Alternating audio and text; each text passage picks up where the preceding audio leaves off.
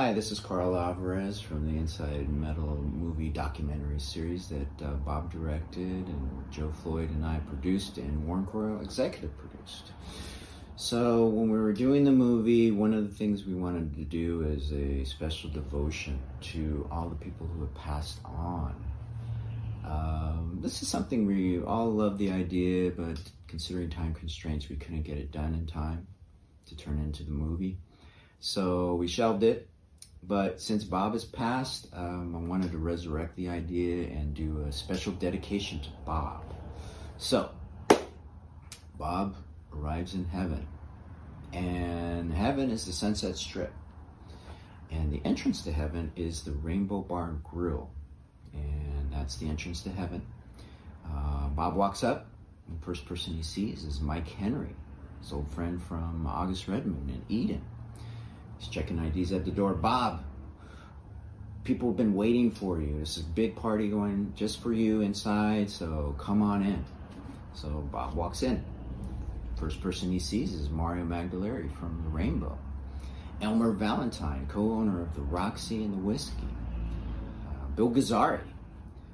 Kim Fowley.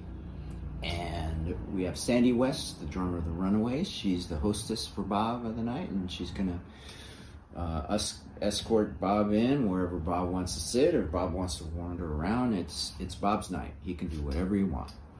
So, if you ever been to the Rainbow, it's a big U-shaped, and there's the booths that are there in this U-shaped, and there's quite a few people that are seated. Now, the first booth, we got Steve Gaines and Ronnie Van Zant from Lynyrd Skynyrd, Leslie West from Mountain, Ken Hensley from Uriah Heep, and we also have Dusty Hill from ZZ Top. The next booth, Rory Gallagher, Mick Ronson from David Bowie's band, Tommy Bolin from Deep Purple, and Mark Bolin from T-Rex, Paul Kossoff from Free, and Steve Marriott from Humble Pie. The far booth, the back booth, Eddie Van Halen, Ronnie Montrose, Randy Rhoads, Gary Moore, and Bernie Torme. On the right side of the room in the back booth, we got Martin Hooker from the Great Music for Nations label, Bob Maldowney from Kick-Ass Monthly Fanzine, Malcolm Dome from Kerrang! Magazine, John and Marcia Zazula from Megaforce Records. Now the next booth's over. We got two booths, all drummers. The first booth we have AJ Pirro, Twisted Sister, Munetaka Higuchi from Loudness, Randy Castillo from Ozzy's band, Lee Kerslake from the original Blizzard of Oz and Uriah Heep, Cozy Powell, John Bonham. Who else is assembled there? Neil Peart, Clive Burr from Iron Maiden, and Dave Holland from Judas Priest. Now, wait a second. There's some drummers that just came down. They heard Bob just arrived, and they wanted to see Bob. And there are also two drummers, Nick Menza and Gar Samuelson from Megadeth.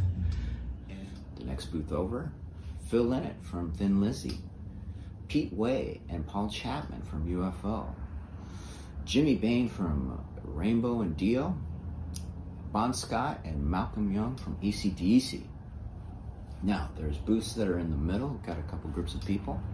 First booth, Ray Gillen from Black Sabbath and Badlands, Robin Crosby from Rat, Mick Zane from Malice, Lauren Black from Great White, Willie Bass from Black Sheep, and Dave Brown from Sound Barrier. And the booth that's closest to the fireplace, we've got a great group of people, three people especially, Kevin DeBro and Frankie Bonelli from Quiet Riot, seated next to Lizzie Gray from London. Wow, so that's the dining area. Now, on the other side of the fireplace, there's the bar area, and there's a great group of people that are assembled waiting for Bob. Dave Pritchard from Armored Saint, Danny Anaya, drummer from Abattoir, Rick Merrick, drummer from Heretic, Robbie Settles, drummer from Bitch, Gina Zamparelli, the great concert promoter. Alex Nelson and Tony Machuzak, guitarist from Lizzie Borden.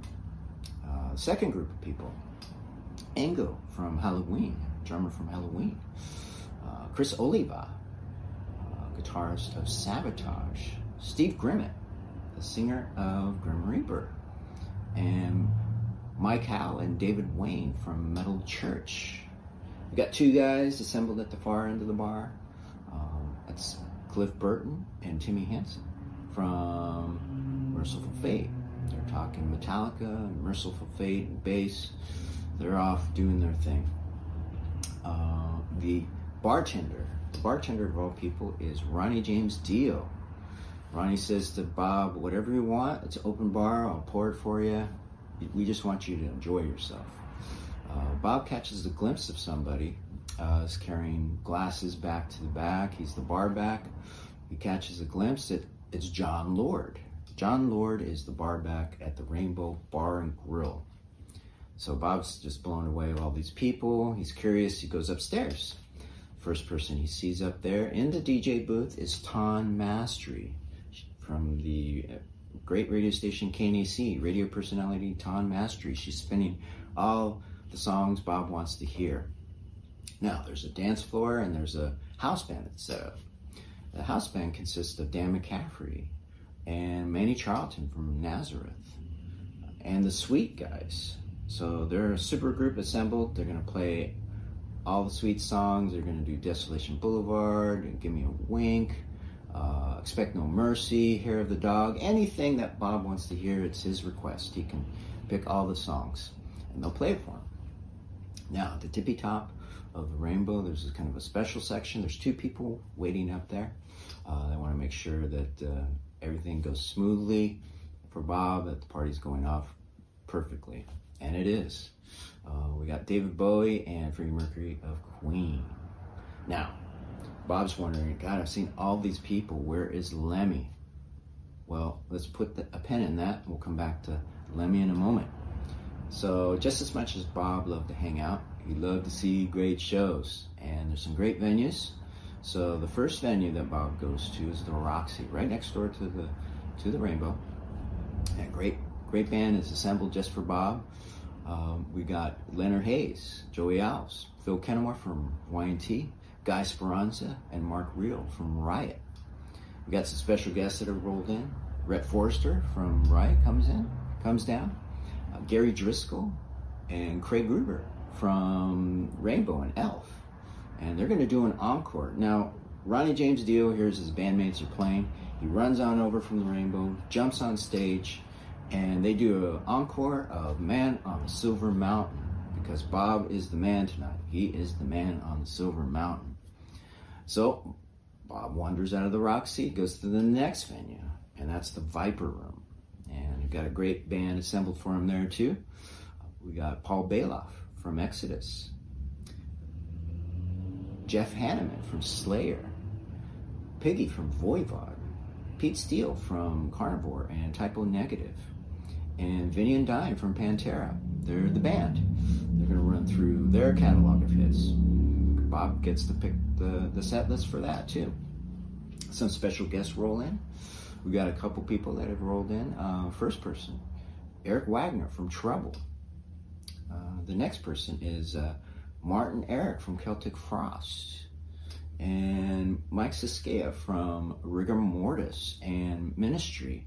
And Armando Acosta, drummer for St. Vitus.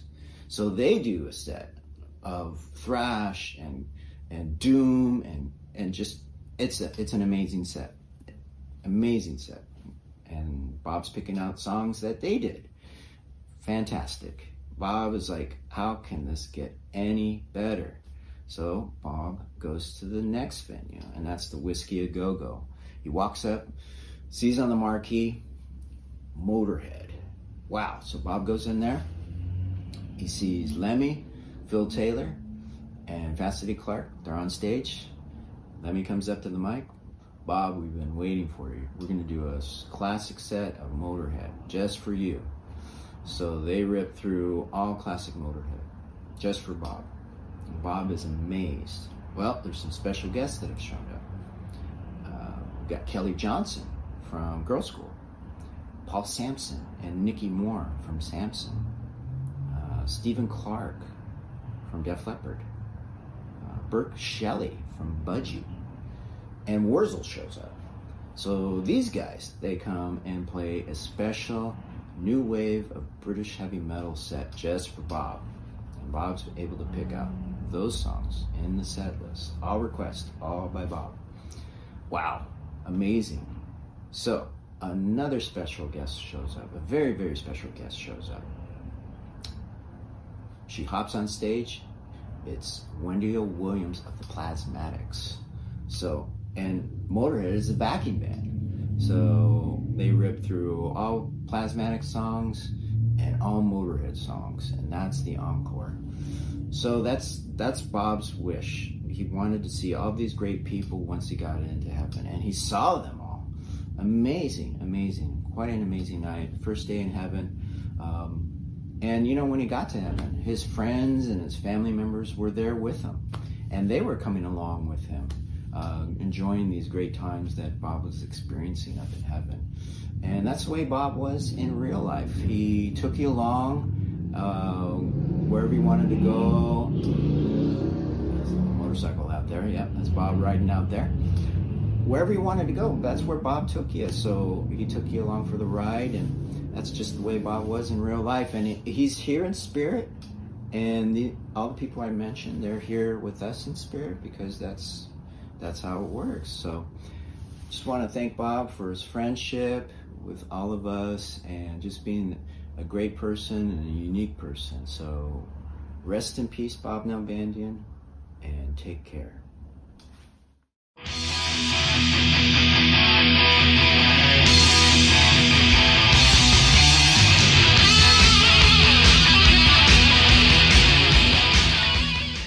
Yeah, we went to different high schools, and and I was discovering this music kind of on my own. I didn't really have any friends. I had some pen pals, but I didn't have any friends in LA that knew anything about this music. And another friend of mine said, "Hey, there's this guy at Marina High School." I went to Ocean View High School. Said he's into the same band you're into, and I'm like, "Yeah, right." And I'm saying no, and then he's no, he talks about those same bands. And so then he introduced me to him, and we had so much in common. It was amazing, and I think he was as amazed as I was, because he was going through the same thing at his high school. But I remember the day he came over, and we couldn't believe how much we had in common. And I was kind of narrow minded about the stuff I liked, but he knew so much. He was like an encyclopedia of hard rock and metal and everything. So and he was just like how you knew him, just the nicest kid, didn't say anything bad about anybody. And my mom loved him, and he didn't change at all through the years. He was a kind of a shy younger kid, and he wasn't so much when he got older. But I went to a lot of early shows, and used to go record collecting record hunting together. And early Orange County shows we'd go to shows in Hollywood, the bigger shows at the country club. It's all metal stuff. That's all it was. And we'd ride together a lot. Yeah. And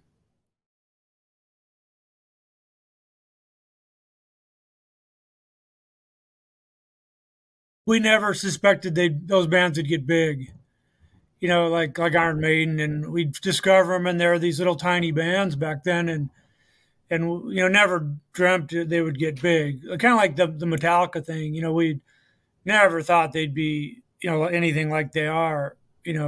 I thought maybe they'd get to be like Riot or like some of the bigger American bands, but nothing like they did. But yeah, that was a fun thing. And so many bands that we love too never got big, and should have. And we always wanted them to. And that was kind of always Bob's thing. He never was about the business, but he was always about promoting bands and trying to help the bands that he loved. And he never once talked about, I can make this kind of money or anything. He was just about, helping these bands succeed. And he loved seeing them get big and be successful. And That's what he always talked about. It was never, ever about money, which is how he always was, even toward the end. He was that same way, you know. And then there was some LA bands that we liked a little bit more, and like Malice, and of course Armored Saint. We saw Slayer, but when they were a cover band, we'd go see them. They weren't playing speed metal at all, and using Metallica as their intro tape actually was like between bands. They'd be playing No Life Till Leather demo, but they weren't playing speed metal yet. They were playing Priest covers, and Brian Slagle would be at those shows too. And my recollection is, and like you said, it's been a long time. I think I first met Bob at an Armored Saint show, because he was tight with those guys, and he was Orange County, and I was far away from that. I had gone to shows in Orange County, but not a whole lot. So there's a whole different scene happening out there. So I'm pretty sure the first time I met him was when Armored Saint, probably the first time I saw Armored Saint. And then we started talking, and again, here's another guy that loved all the same music that you loved, all the European bands and the newer heavy metal. And it was always, whenever you met those people, especially way back then, you're instantly connected. You're instantly friends because you're into the same music, and there weren't a whole lot of people that are into it. And Bob was just as into it as I was or anybody else was. So it's always fun to find those kindred spirits, I guess. Yeah, I don't think, maybe it's just me too, but I wasn't thinking far enough ahead for it to lead to anything. Like Bob tried putting out the Headbanger and those other of course the other fanzines around the world, but I don't know. And, he started managing some bands, and he had such a good way of meeting people, and everybody liked him, and you couldn't not trust Bob. He was just that kind of a guy. But, I didn't foresee anything in the future at all for any of it. I don't know. Maybe I just wasn't in my mindset. But he wasn't that way either. He wasn't real success oriented. I guess that's a way to put it. And he just loved the music and loved helping people, and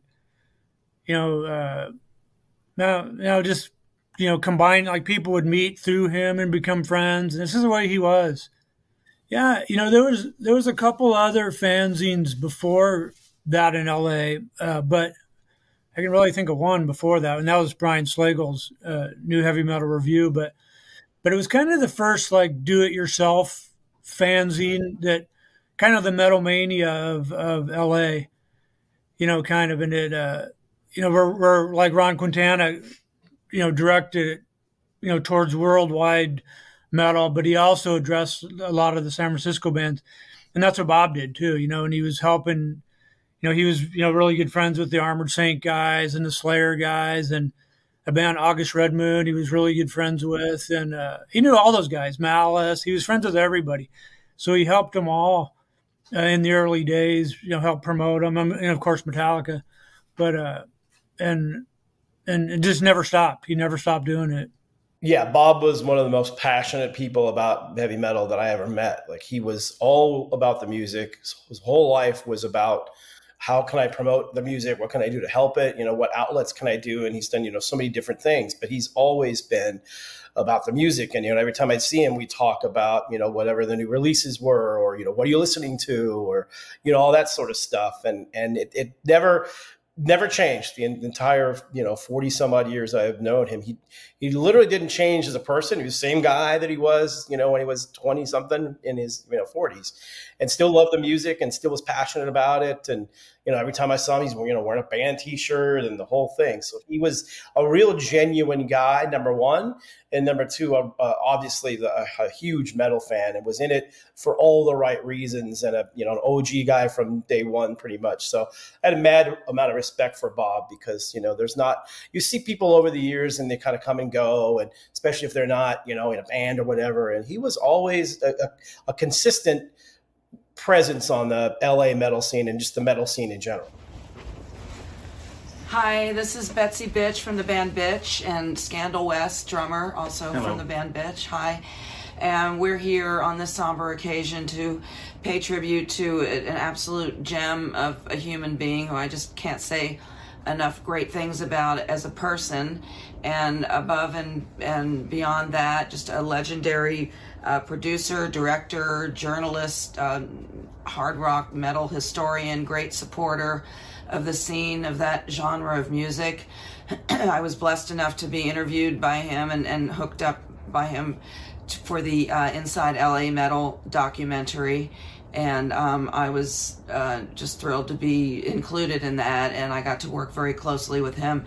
And it was very shocking and sudden of his passing, and we're all grieving his loss, and we're going to miss him greatly. I just can't say enough good things about him, and I know a lot of other people share the same sentiment. It's like Randy.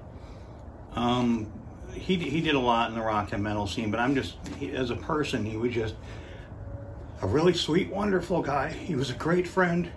He always had your back. He looked out for his friends and took care of them and always helped you if he possibly could. He was a great guy, and it's horrible to lose him. I guess that's all I have to say, but God bless Bob, and he was wonderful. Yeah, we're both blessed to have known him and been associated with him and been his friend. So rest in peace, Bob. We love you. If I recall correctly, it had to be the country club. We played the country club a lot, and Bob, I guess the first time he saw us, he just kept following us. I mean, he kept up with us, you know, and after a while, you start seeing the same guy, you know, and you go like,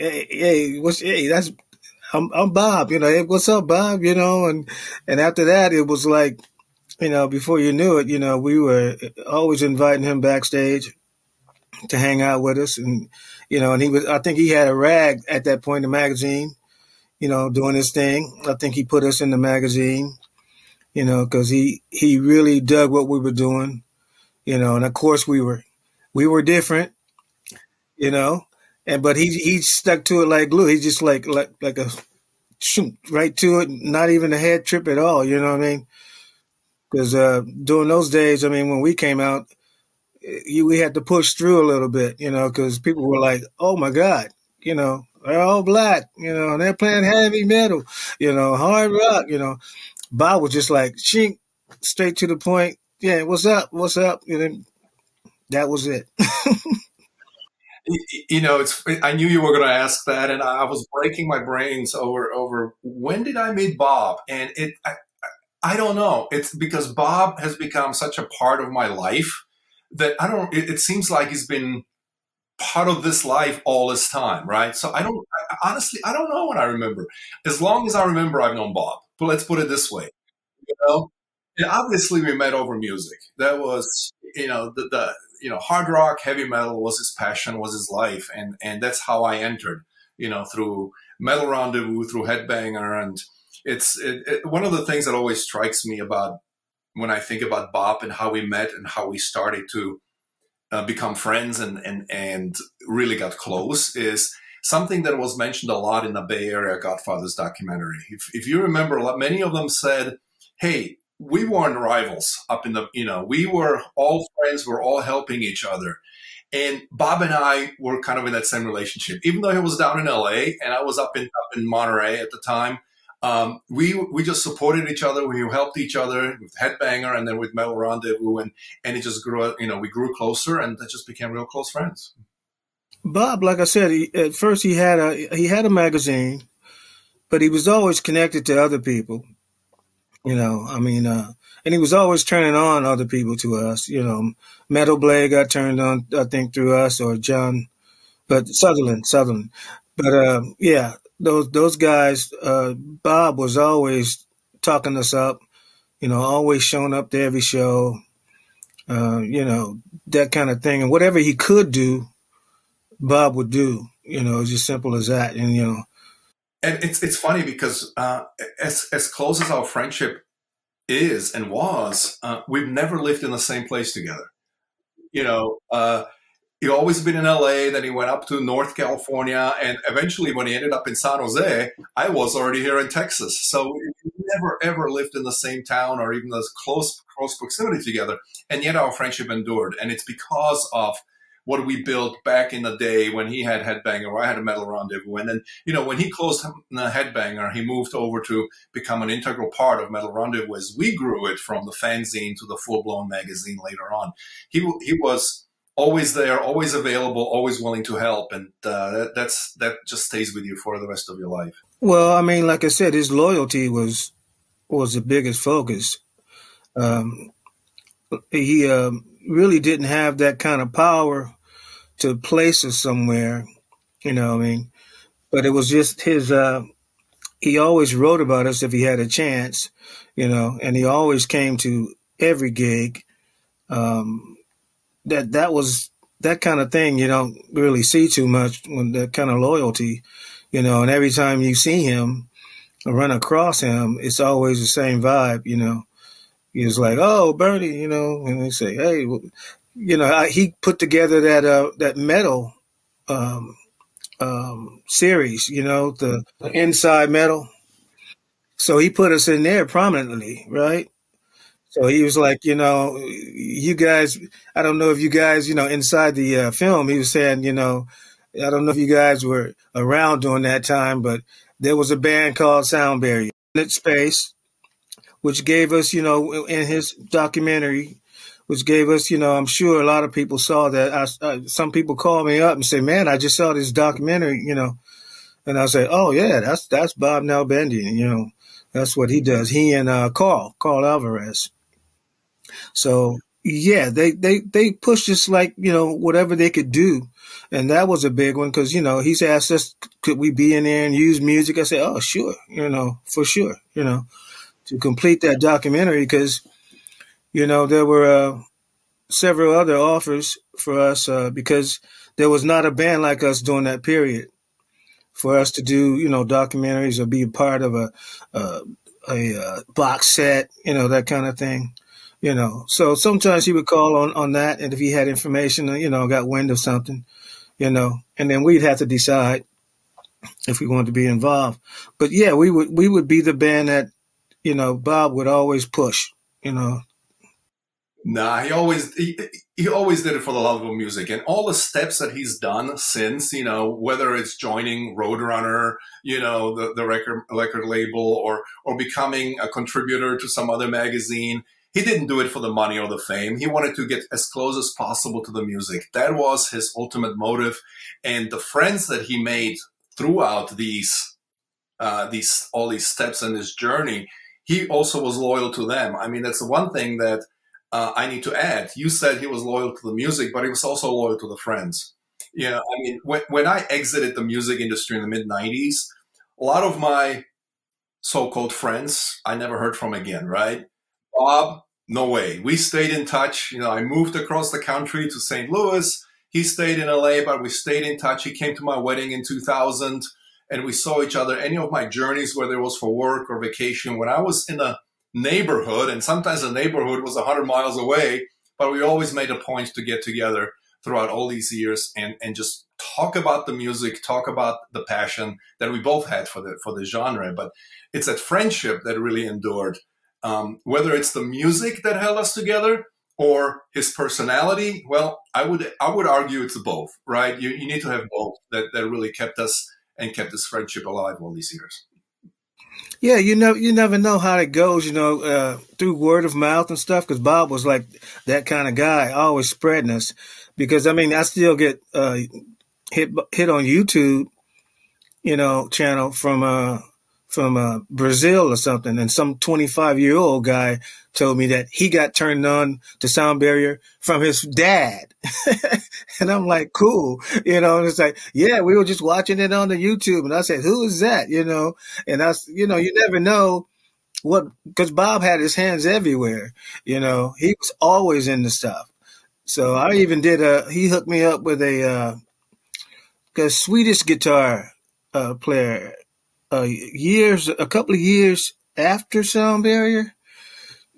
I forget his name now, but he hooked me up with him, and we cranked out about 6 songs or so, you know, and Bob was carrying that around, showing that to different people, you know. And it was just like on a 4-track, just demo, I mean, real demo stuff, you know.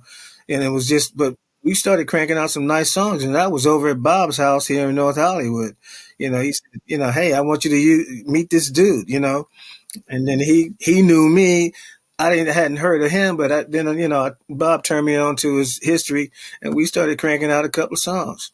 So that's how Bob works, Hello, my name is Byron Hontus, and I was a publicist from 1984 at Elektra Records, then Capitol Records, and Union Entertainment Group until 2006. Bob, you knew my bands better than I did. And when I had someone new to work with, you had already knew who they were and what they were all about. You were like a friend of everybody, even when you were interviewing the bands, and they loved you. Your integrity spoke volumes, and when we were out at shows, etc., outside of our rooms and our offices, it was like a fraternity group / sorority group get together. What a great time to be in the music business, especially the metal and hard rock side of things. Anyhow, Bob, rest in peace, my friend, and please say hello to all those characters we know upstairs. Oh, check this out, some cool filming. Bob, you're missed. You're probably having a better time up there than we are down here. All the best. Rest in peace, my friend. Absolutely, Bob was not one of those people. Mm-hmm. He's one of the most positive people I've ever been around. He always had a smile on his face. He was such a, like a booster, like pro music, pro heavy metal. I mean, forever, ever since I've known him. And he always had that twinkle in his eye and a smile on his face, and he'd always just be happy. Like, tell us what's going on, tell us this, tell us that. And I did a number of podcasts and stuff with him, and he was always great. One place I can tell you absolutely for certain where I did not meet Bob for the very first time, and very few people can say that, and that would be at the very first Metallica show. Okay. Bob was there. Bob was in there recording. So there is that. So no one can say I was there when I was there from the beginning. It's like very few people. There's a small list, a very, very small list, and only Bob can say he's on that list. But my history with Bob kind of falls in that same spectrum of, all the different shows and concerts that I would attend. I would see Bob, but I'm gonna have to say potentially, and it makes sense because it just becomes very cyclical with one band, and that would be Armored Saint. Okay. Armored Saint did a lot of shows like the Troubadour, just around and whiskey and whatnot. But I want to say a country club in Reseda, California. But I want to say it was a Troubadour, 92 or 93, and I believe he was at the in-store for Blue Meanie Records in Woodland Hills, and that was probably the first time I met him. This was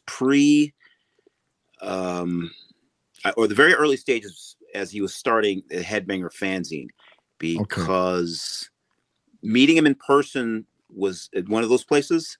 And then I know that we eventually were tape traders, pen pals and all that, but we lived in different area codes. But for the most part, I would say Armored Saint 82 or 83.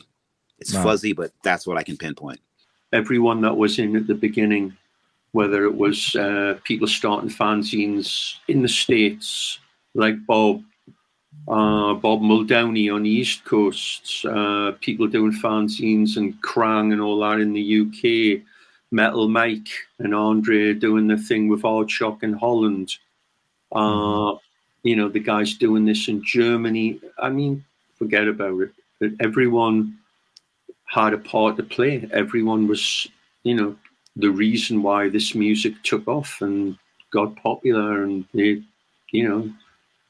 shouted it from the hilltops, But Bob was crucial.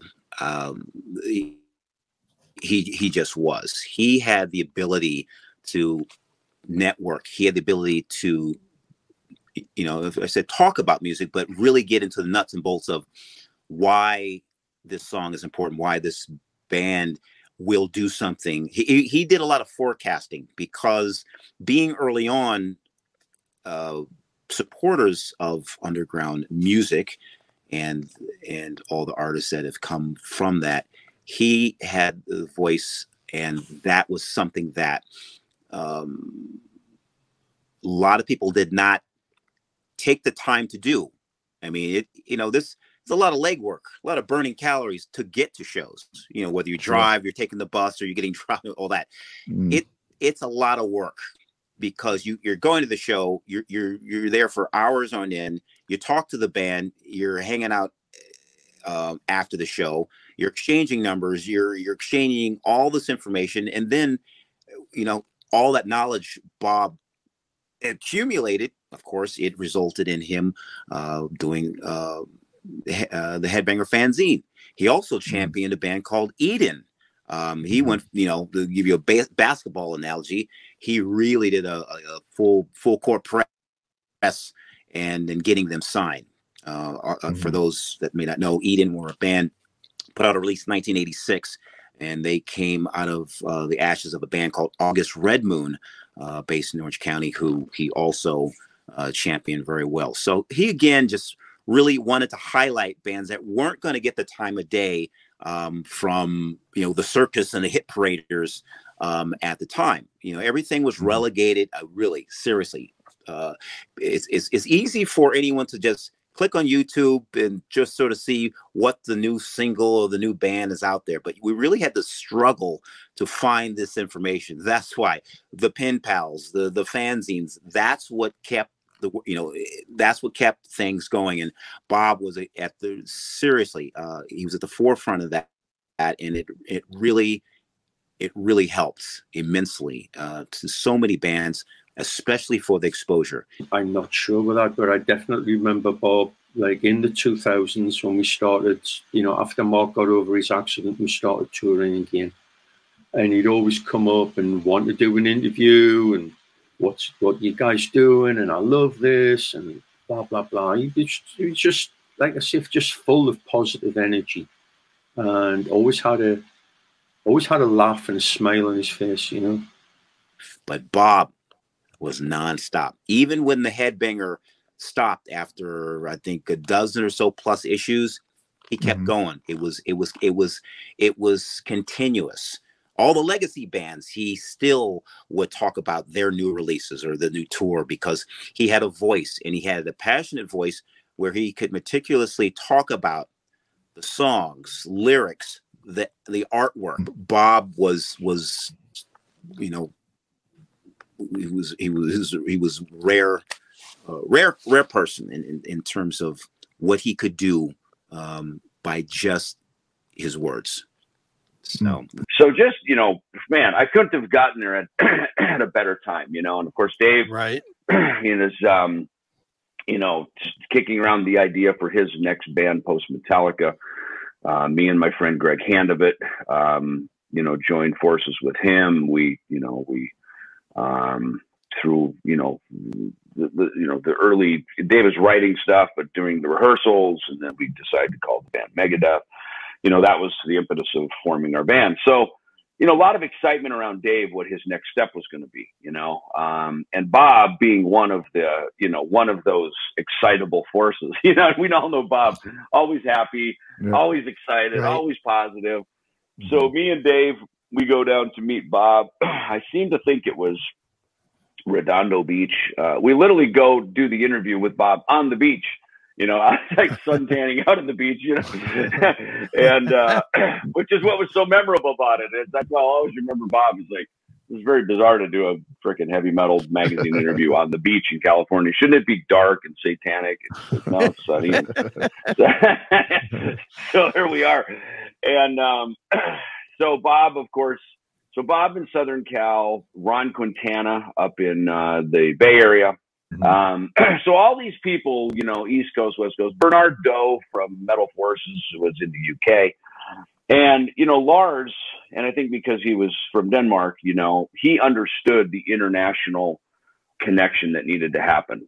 Dave told me that Lars's, first kind of mantra or mindset with Metallica was to be the U.S. Motorhead, right? I think that was kind of the original dream for him, right? So, he understood that you had to get your music out to these people. So the Bob Nalbandians of the world, and in particular Bob, they knew that when you got a demo, the No Life Till Leather demo from Metallica being sort of the crown jewel of success, you get those demos out, the buzz spreads. Today, if you did that, you're basically giving your songs away on the internet, right? You'll never get them back. But back in those days, you wanted people to spread the demo around because it's how Bob and Ron and Bernardo and all these guys, and Malcolm Dome, who was writing for Kerrang and various things, you wanted that buzz because that's what got the likes of Megaforce and Combat Records interested in your band. It was sort of early A&R PR, So we had many things in common. His passion was my passion. And for me to be part of some of his final work, that meant everything to me, because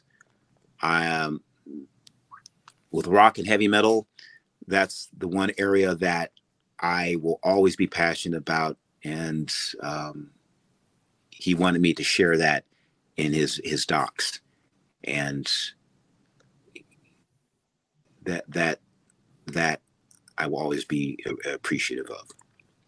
You always let Bob in the room, you know what I mean? Because he was genuine, he was heartfelt, and maybe it's because he's from Orange County, and he wasn't part of the hustle of the Sunset Strip, because when you live there, and I had to learn how to do it too. You got to learn how to hustle and bullshit and get your way in the room, and you know what I mean? It's that thing. And I think Bob, not being from that culture, but truly being, a fan who, like all of us, bought your Iron Maiden records or whatever it is, you took them home, you listened to them on your stereo, and you just became a fan. I mean, he was that guy. And I think that's why everybody liked him. Of course, Brian Slagle from Metal Blade Records, he was another one of the guys, not a journalist, but a label guy. Johnny Z, sure. On the East Coast, so there's all these players in the scene of that helped this thing get off the ground and become what it was. And it was all fan driven. It wasn't money driven. It wasn't profit motive. It was just for the love of the scene and to be part of something. And I think that's why when we did the Big Four, back in, 2010 and 2011, that's why it was even so special, is because this was a family reunion, not just of the four bands, but of everybody that was a part of it. Sure. Such a celebration. So, I think with Bob, look, we interviewed him for the Nick Menza movie that will hopefully we'll get that out next year. That was the last time I saw Bob, and that would have been January. It was a year ago, January of 2022, when we were filming the interviews, and he gave us some great stories. And he is as happy-go-lucky as Bob is. When he spoke with authority because he was there. He knew what he was talking about. Because again, I saw him in January. We filmed his segment. We actually got in the car, drove down the street to Starbucks. We got caught up. We were bullshitting and just hanging out. He was so positive to me. He was like, man, he goes, you just keep going. Everything you're doing is just great, man. You're on point. Just keep at it. Everything that you're doing with the Lucid, the movie, and all this other stuff. So he was so encouraging to me in this next season of my life to just keep going, man. Just stay the course and genuine, not like trying to just, fluff me up, but like really genuine, like, dude, you're on it, keep going, So, and that to me was, real friendship, not just as a former Megadeth guy, but just as me, Bob and David, so that's the genuineness that from him.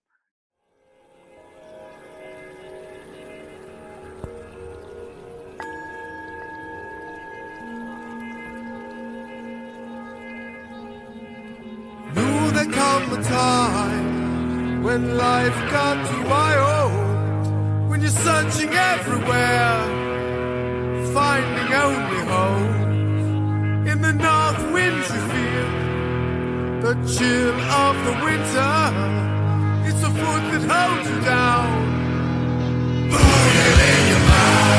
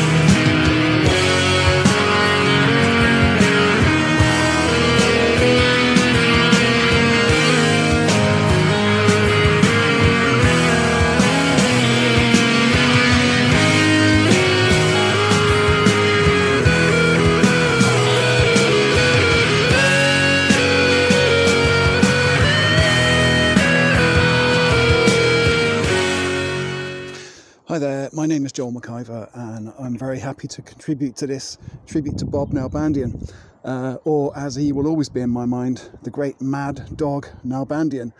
And anybody who knew Bob will know how funny that nickname is. I'll take credit for inventing it, just for a joke, I think, about 10 years ago. I started referring to Bob as Mad Dog in my emails to him, just because he was such a gentle kind of guy, and because he was quite smiley and soft-spoken and just very friendly, kind of huggy dude, very, very affectionate, the least like a mad dog you could imagine. So it was just a hilarious nickname that fortunately he liked, because it stuck, everyone started calling him that.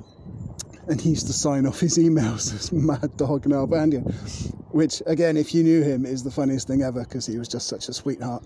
Anyway, I've known Bob about 20 years. I think I met him in the early 2000s because I was writing a book about Metallica in which he was involved. Gave me a lot of really useful information about the early days of the band and his role with bringing them to light, which absolutely should be stressed and celebrated, along with so many other great bands in whose history he played a part. And he and I, after a while, we developed a friendship that was based on very good-natured kind of ball-busting, he would always say, what's the shit music you're listening to today, Joel? Because I used to like a lot of death metal that he hated or didn't really understand. And in return, I would say, oh yeah, you're listening to Ted Nugent and Aerosmith, right? The heaviest band on the planet. And we would sort of exchange jokes by email. And we first met in, I think, 2008 at the NAMM show in Anaheim, California, where we hung out. I had been sent over by the magazine that I was editing at the time, which was Bass Player magazine in the end. And they had put me in like a motel in Anaheim. Bob said, would it be okay to come and stay? Because I had like a suite of rooms. And of course I said, yeah, it'll be great. We went and had some beers. And Bob, to my surprise, Bob brought back a stripper with him. A very pretty young lady. To stay with him. I think actually it was not a romantic relationship. I think they were friends. But of course that led to huge ball busting in the years to come, right? The time that I invited Bob to come and stay in my hotel room, and what the hell, he brought a stripper along, which was always really funny. And so, I connected with Bob over the years. I'm in England. He's in California, so it didn't happen very often. It was always at the NAMM show, though, and we had some great times, man. He was the sweetest man in the world, as I'm sure everybody who's also taking part in this program will tell you. So thank you very much, guys, for paying tribute to him. He was one of a kind. I'm so sorry he's gone. 59 is no age for someone with as much lust for life as he had. I'll always remember Bob, and I hope you do too. Thanks very much. I had the pleasure of meeting Bob once in real life. I don't get out traveling too far away. I'm from Toronto, but we had a family trip to California, and Bob met me with a great hug and took me on a nice tour of Los Angeles, took me to Amoeba, took me to the Rainbow Room. It was great. But yeah, had known Bob for a long time before that.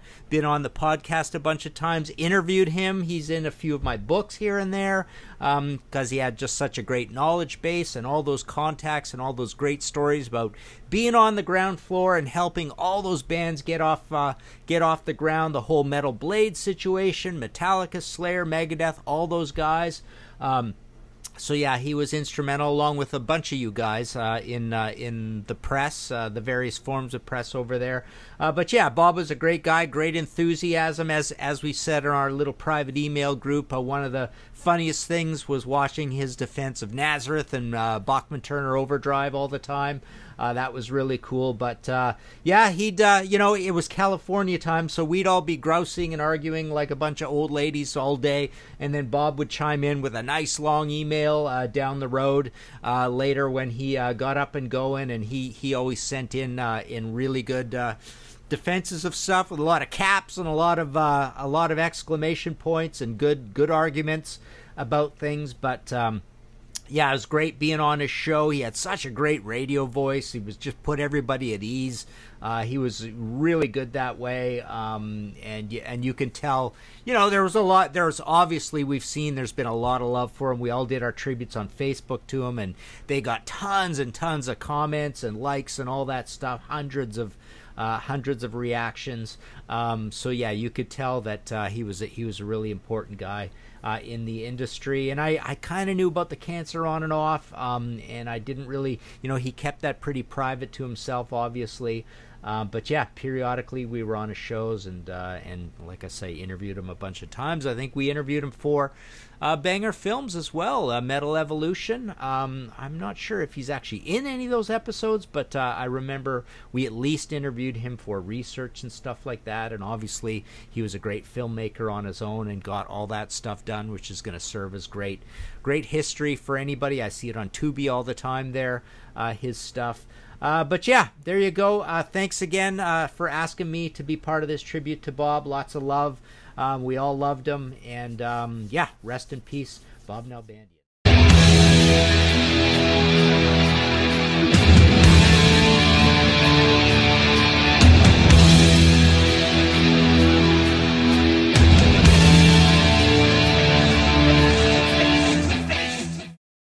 At the Soho House. Curtis, you made his face in Los Angeles, West Hollywood, for the, I guess, the press version of our press premiere. Yeah, went well. Good We're show. looking forward to Thursday night as well up here in Hollywood. We feel like high class, big time rollers here. We'll see you soon. Really, I met Bob when we.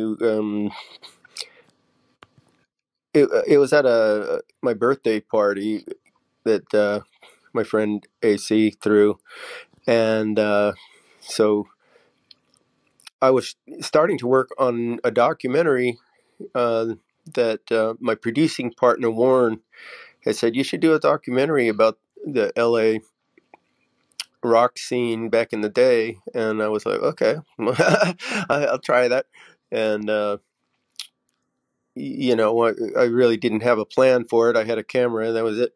So AC said, hey, Bob does journalism and stuff. He's deep in the scene, loves it, so you should talk to him. And so I went over and met Bob and said, hey, what do you think about doing a documentary? And he was on board right away. So, we connected, and that was where our journey began. Well, I remember it really well because I came here from Sweden on November 18th in 1992.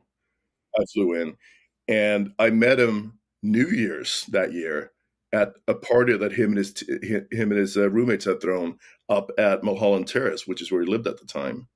So that was my first exposure to him at his party. So and he was Bob, he was a fun dude. And then obviously our friendship deepened over the next year or so, actually over the next 2 years. But that was my first exposure, and it was a great party, I tell you. Oh God, yeah, Bob was totally invaluable. I mean, I guess it was serendipity that we met, because if I would have tried to pull it off without Bob as an ally, it never would have happened. So it was definitely meant to be. And he took the reins. He grabbed the bull by the horns. Really, it became his documentary, honestly. And he just went to work, rounded up all the interviews. We did a lot of them right here at my house, out on the back deck, and it was great because I knew a lot of the people, of course, some peripherally and some as friends. And so it was a great opportunity to reconnect, and it just turned into an adventure. It had definitely had its challenges. I'll say that it's not an easy thing.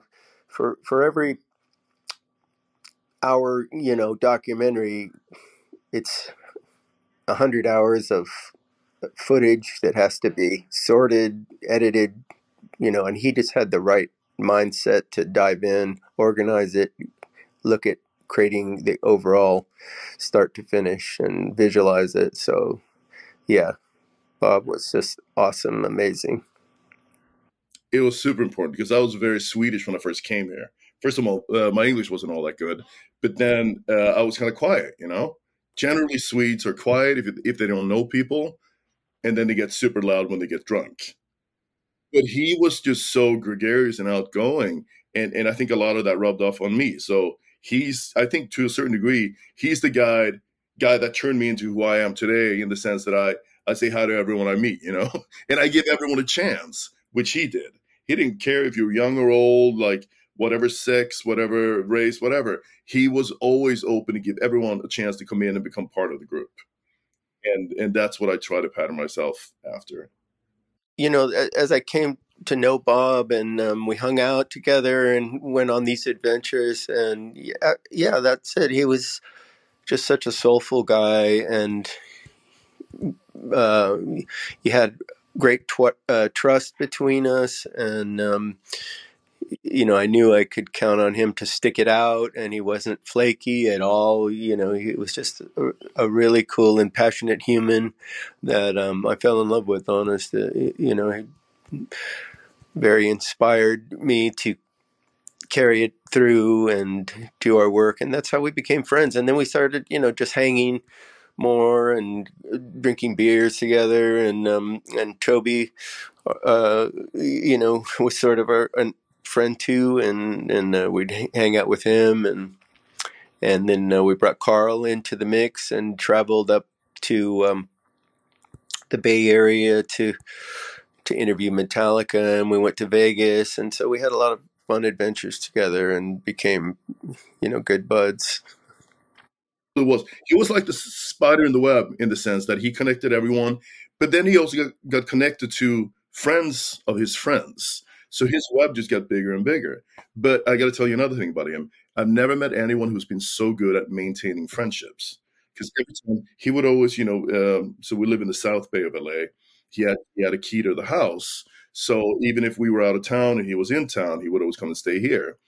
And he would always, every time he was here, he would make an effort to go out and to see all his buddies in the area. And he didn't care how far he had to drive.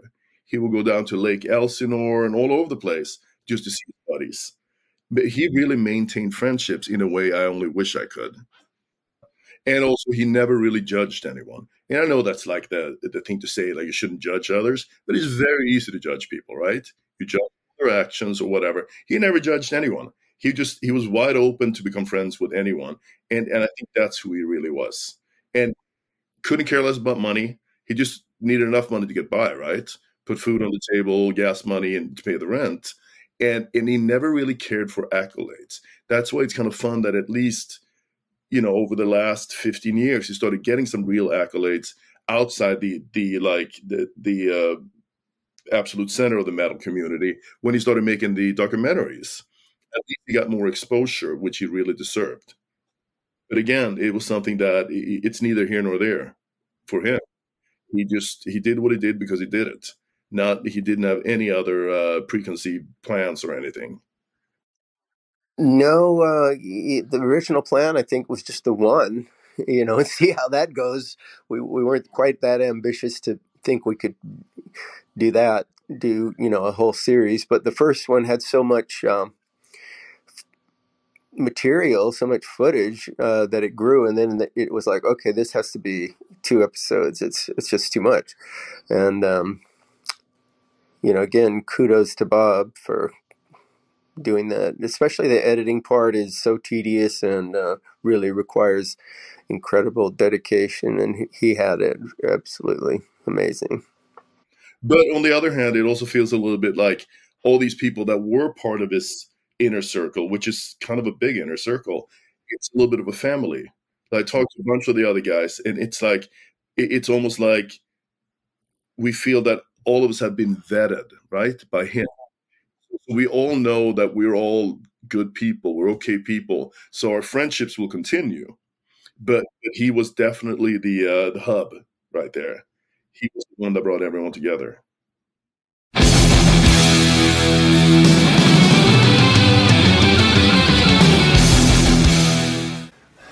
We can discuss the next scene, right? Okay. So what are we working on now? We're doing the kind of the metal and the record store section here. Okay. Yeah. So are we good to go to record? Yes. All right. The rise of metal gave birth to many European magazines. This inspired the launch of 2 highly influential Bay Area fanzines, Metal Mania and Metal Rendezvous. What do you think? Does that Good. kind of sound good? Perfect. Awesome. Yeah. They were the two major players. Yeah. Yeah, good. Yeah, and I think we need to talk about the guitar players next. That'll be a good one as well. Well, we should also add in the section about the record stores and, of course, KUSF. We need to do that. Yeah. Let's add that right now. We'll put that all together into one section. In addition, college station KUSF's Rampage Radio, which was led by Ian Kellen and Ron Quintana, were also very influential in supporting the local scene. Is that good? Yeah. Kind of like that? Well, at the record stores and with this. And finally, now let's take that from the top. Ready, Matt? Finally, there were the record stores like Bill Burkhart's Record Exchange and the Record Vault, which made all the imports available. I'm not particularly happy with it. I think we may have to rewrite some of the verbiage and finish it off. Well, I want to talk about the import, obviously the imports that came over for the European imports, and then talk about the local demos that they used to sell. Yeah. Of the, Metallica, No Left to Leather, and all that. So we'll come back and rewrite that part. Yeah, cool. Yeah. All right. Yeah, to add to that, and his desire to stay in touch with people is when I left the music industry and we did stay in touch. He knew that I was still a fan. I always been a fan, right? So always kept pulling me into little things, right? Hey, do you want to do a little review for Shockwaves, or hey, do you want to do a school sessions with me about concerts? Or he always kept doing that, knowing that I was passionate and it would make me happy. And that's what he wanted, really. He wanted me to be happy. And then when he asked me to contribute as much as I did to Bay Area Godfathers, it was a dream come true for me that, he really wanted me part of it. And I just felt so special and for what he did and by bringing me in so closely to that. Yeah. Releasing boxes and stuff, right? Yeah, it's fun. Just get it out there, something. Oh, is this filming now? Yeah, it's live. You're live. Oh, we're live. Wow, look at that, Danny. Danny Shipman. Trying to get your live CBD on products in there. Shockwave School Sessions, episode number 30. Oh, well, on my 30th anniversary of living in San Francisco. Oh, perfect. There you go. Nice. Awesome. See, we tied it in perfectly. That was planned, by the way. Hi, this is Danny Shipman from Reality Check TV in San Francisco. I worked on the documentary films Bay Area Godfathers and Band vs. Brand with Bob. And Bob was a huge inspiration on me even before I even met him. I used to read his fanzine, The Headbanger, as a teenager, and it turned me on to so many amazing bands, this treasure trove of this wonderful underground scene that I didn't know about, where I discovered bands like Bitch and Armored Saint and Hellion and Malice and more. It was just amazing what he did and what he exposed me to and exposed other people to. And his Inside Metal series is the perfect education to really learn about what the metal scene was about, not just the big bands you know about, but a lot of these forgotten bands that help shape and form and bring metal to what it is as you know it.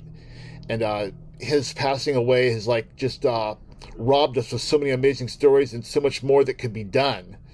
Now, there's a thing that happens once a year, usually in the LA area, and it's also been done at the Wacken Festival, the Metal Hall of Fame. Now, the Metal Hall of Fame is not exclusive to just rock stars.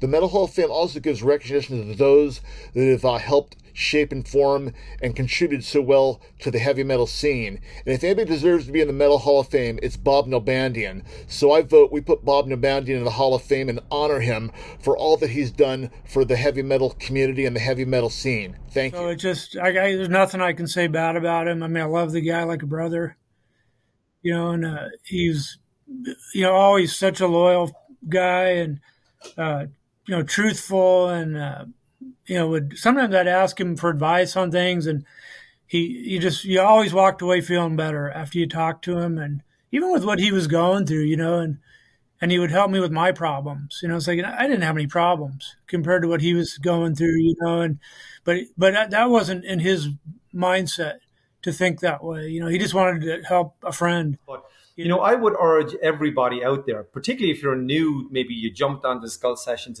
maybe a year ago and you don't know the backstory on Bob or whatever, is go back and listen to the early Skull Sessions. I think they started in 2006 or whatever. I went back and listened to them. I don't remember listening to the shows from 10 years ago, but you're getting re-educated again and listen to the best live albums of the 70s or the best live albums of the 80s, whatever. There's huge education in going back and listening to that, put me onto a shit ton of music that I was aware of but not really in depth on. So I would urge everybody to do that. And just for me, like he was just a great guy, and it was just an incredible shame what happened and how quickly it happened. I was glad I got to meet them and kept in contact with them. And I think the last text I had from Bob a couple of months ago was him busting my balls again, like literally busting my balls. I'm just glad for the friendship I had with him. I'm just glad for everything he did for me. And when it comes to the podcasting and all that as well, I said it on my show. I wouldn't be doing Focus on Metal if he hadn't have, sown the seeds in my brain to go and do that. And in a lot of ways, it was the DIY aspect of it that he brought to me as well. That it was like, I can do this. I don't have to be on commercial radio to do it, or a local radio station. I can do it myself in my own house from the grassroots up, and do a show that a lot of people will like. And Bob was really good at doing that. Yeah, I'm upset that I don't get to play our new album to him and get his reaction on that. So I guess I'll have to play it real loud for him to hear it now. Bob, I think, he lived a great life. He was a man of integrity. He finished strong. Everybody, I'm sure every one of these podcasts or comments that I ever saw online, everybody just loves the guy, and what a great way to finish off your time on earth, of leaving that kind of a legacy behind, just being selfless and just always one to come and help and pitch in and just be part of the goodwill. Well, I just want to say, Bob, love you, brother, and hope to see you on the other side. He's a beautiful human, and so grateful I got to know him. I will miss my friend 40 years, and I want to again thank everyone who has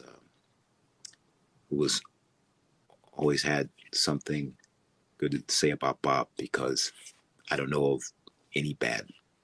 I don't.